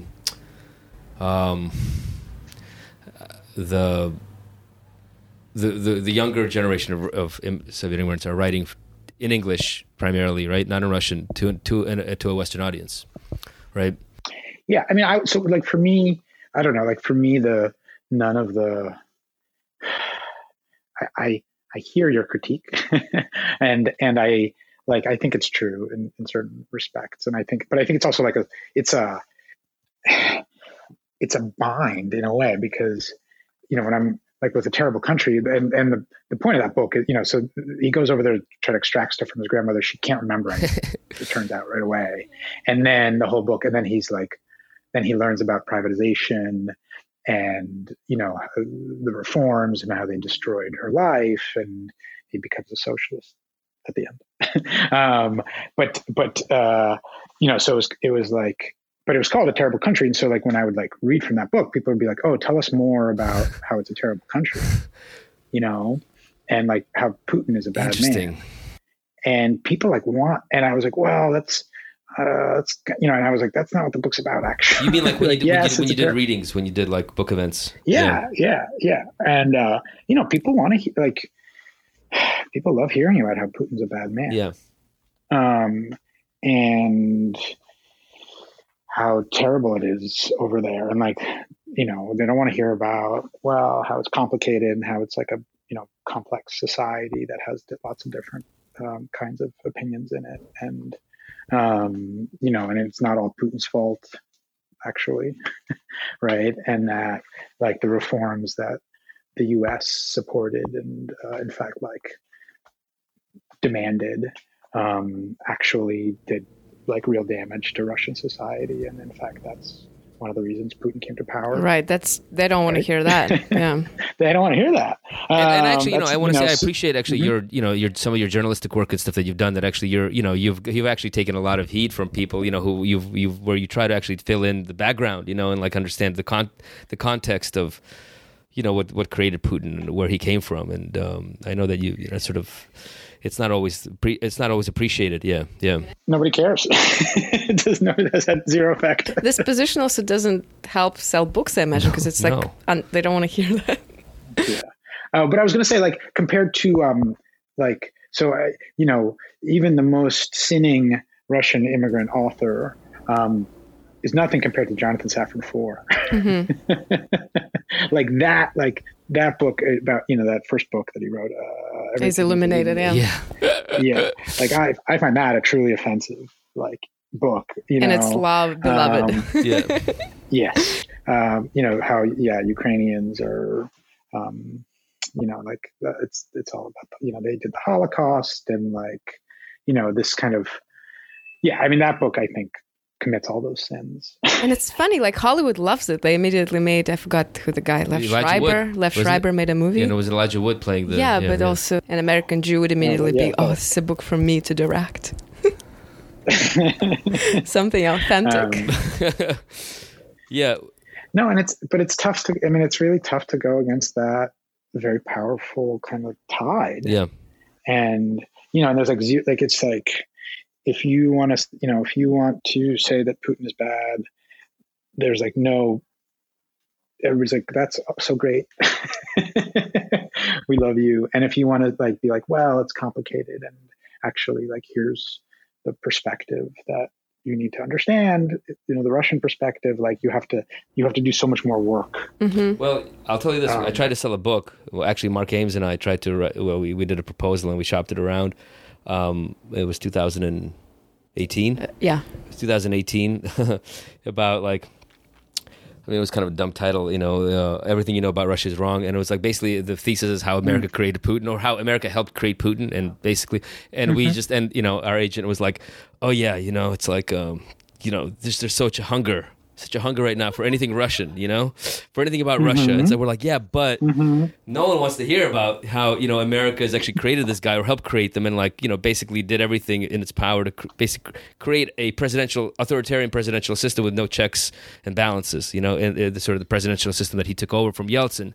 And he's like, no, but no, it's just they're just like, the market is super hot for Russia right now. And so we're like, okay, so we spent all this time on this fucking proposal, man, and he's just like, I mean, the only people we got, like, the only people who really wanted to talk to us were like, they wanted to talk to us to really, like, to know that this isn't a joke, that we're actually serious, and to just kind of like, to just mock us basically on, so it was like, it was the most fucked up experience, so it was just like, it just sank so fast, and even our agent was very, he was kind of embarrassed, but then he wasn't the one who had to spend months, writing this proposal. So, and getting no money for it. Yeah. So yes. That's interesting. Yeah. No.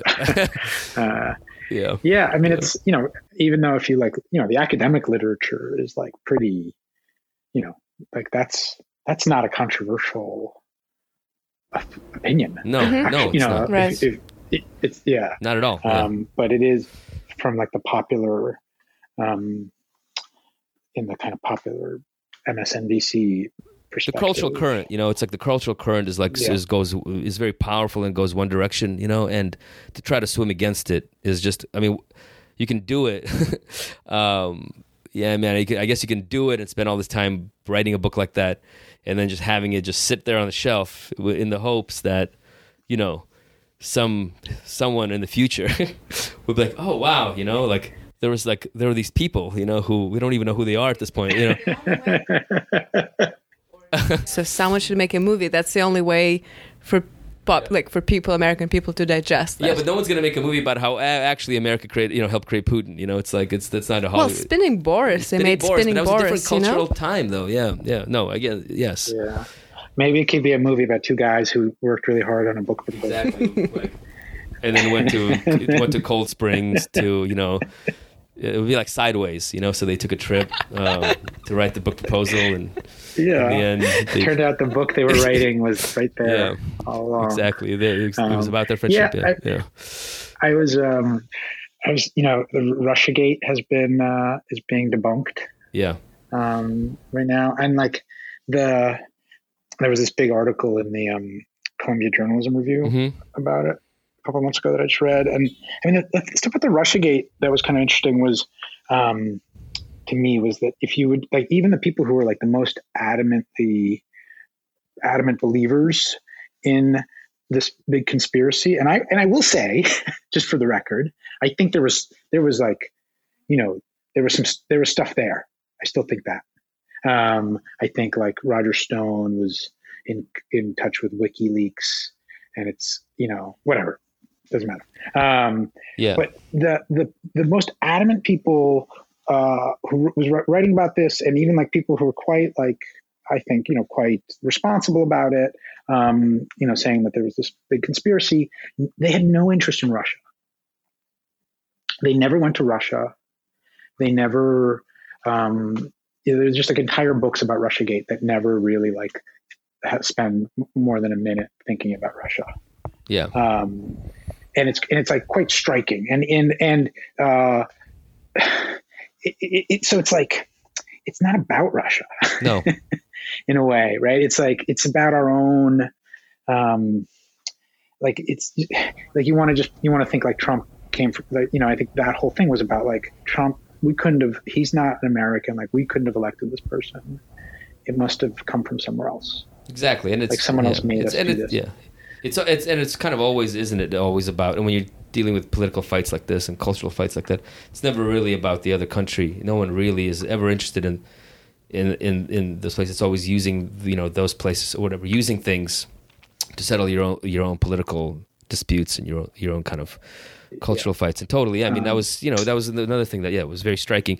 I mean, it was. I will say that it's even on like the the kind of the anti-Russiagate side, or kind of the more like left anti-imperialist sort of side. It was also no one really cared about Russia. It's like they just all they cared about was just fighting this fight about in America about whether or not like liberals are bad, or like whether or not sort of the Republicans are bad, and and so it was just using these things as a. And I don't know. I mean, I don't know where you guys are, but I mean, I think we're still in that place with the war, right? Yes. Like there doesn't feel like there's any space to be like, Putin's not a great guy. This war is terrible. And there's like no justification for it. And yet you have to look at American actions over the last 30 years and just think about like what that looked like from the Russian perspective. Right. The Russians told us over and over again that they didn't like it. And we're totally on that. And I see people all the time just fall into, well, of course Putin had to do this. Like they just they just go there. Right. Exactly. Or Putin had no reason to do it. So there was it's always black and white. Either or. It's exactly. So totally. There's no one actually cares about the nuance, basically knowing what actually happened or why it happened. I totally agree. You can't have that conversation now. I mean, and you can't really have it on either side. You kind of get shunned on both sides if you try to introduce nuance from either of those perspectives. You could be sort of. Well, that ends today. That ends right here. Yes. Well. This podcast. Yes. This space right here. It's a context rich. Media environment, we love nuances. Let's go on Tucker Carlson. Yeah, but he's been fired. We can't go because he was fired because he was against the war in Ukraine. You see, that's what happened. Anyway, I appreciate you actually. Yeah, I like that. Yeah, I like that you. Stay strong. It's funny. So, like, would you get that over and over? Like, so you do your reading, and you'd have your book presentation, and you do like a reading out of it, and people would just what would be their questions? Like, what would they ask you about Putin? Like, do you remember any examples? Because I'm actually kind of fascinated by this. These are my readers. Yeah. Well, I mean, I don't badmouth them, but I'm just curious. Like, what do they want to know? Like, what was the thing? I just think people like, they just, what's Putin going to do next? Like what are Putin's intentions? And I'm like, I just wrote this novel, but no, I do have opinions. I get it, because that makes sense. They see you as but also, in fairness, I guess to them, if that's the kind of questions they're asking, I mean, they know you not just as a novelist, but also as a journalist and someone who's traveled to that place and has written about Russia.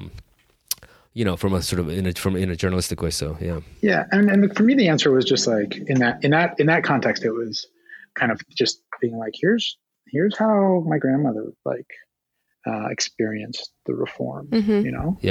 Who who hated the Soviet Union, and then when it fell apart, like her life was destroyed.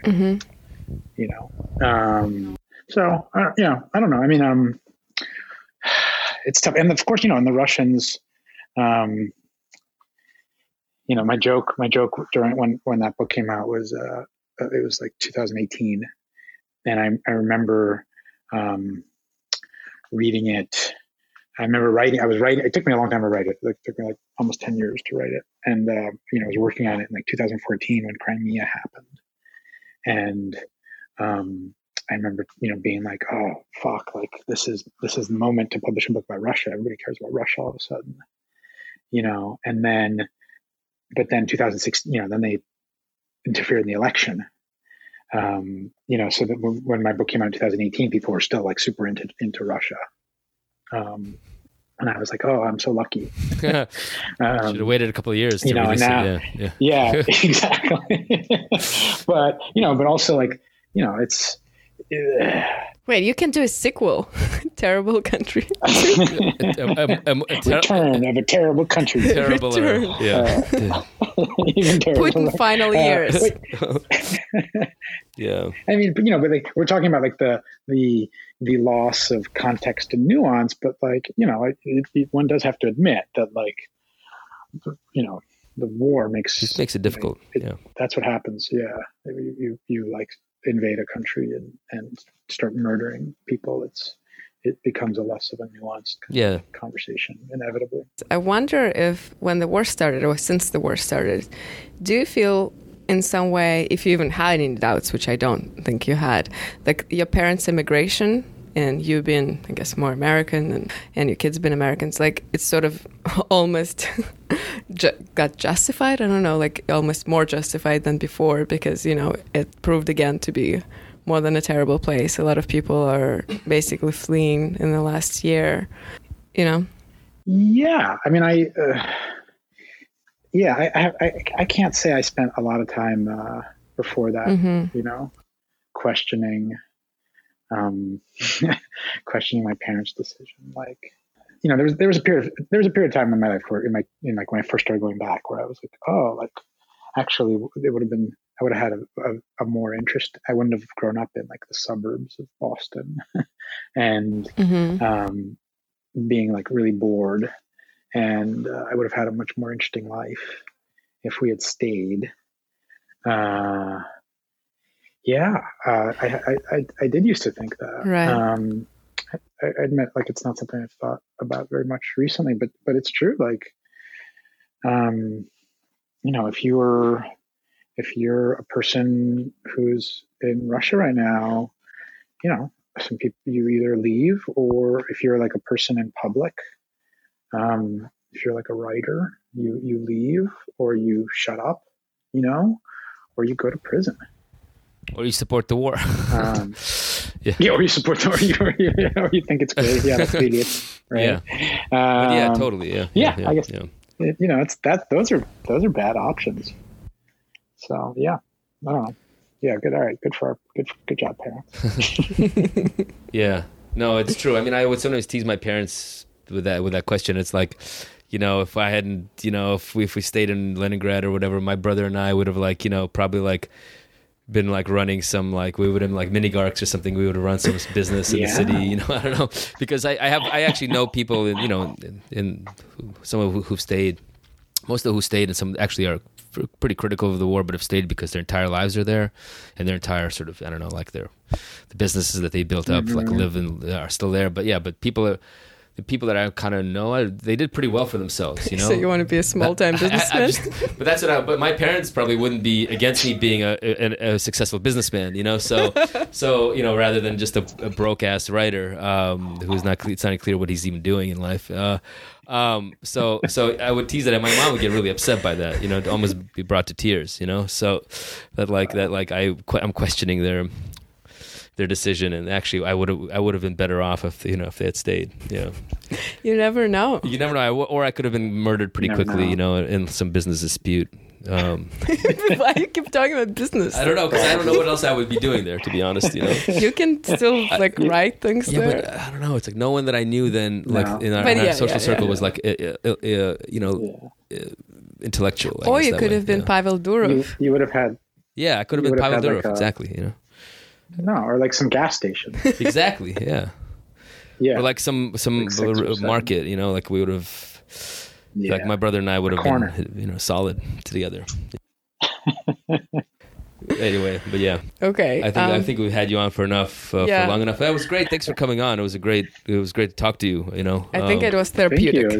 It was a pleasure. It's therapeutic for us. I don't know how it was for you. For me as well. Okay. Well, at least it's interesting for three of us. Yeah.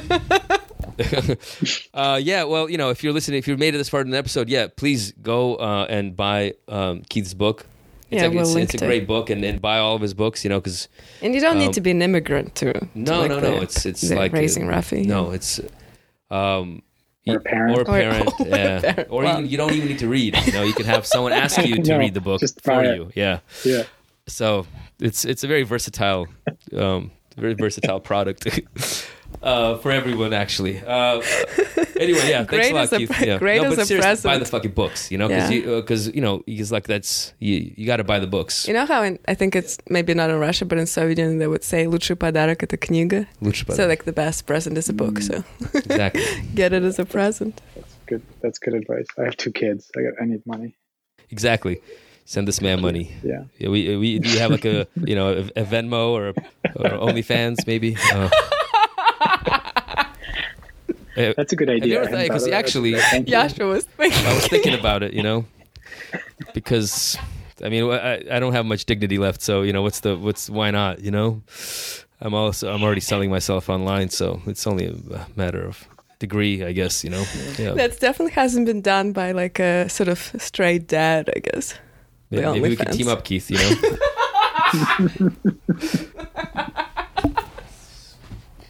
Strategic synergy, for our children. Yes, for our children. It's for your kids, exactly. It's for their future. Anyway, all right, just think about it. No pressure. Okay. On this note, you don't need to give me an answer now. Yeah. All right. Okay, thanks. All right, take care. Bye, guys. Thank you. Take care. Bye. American boy, American joy, American boy.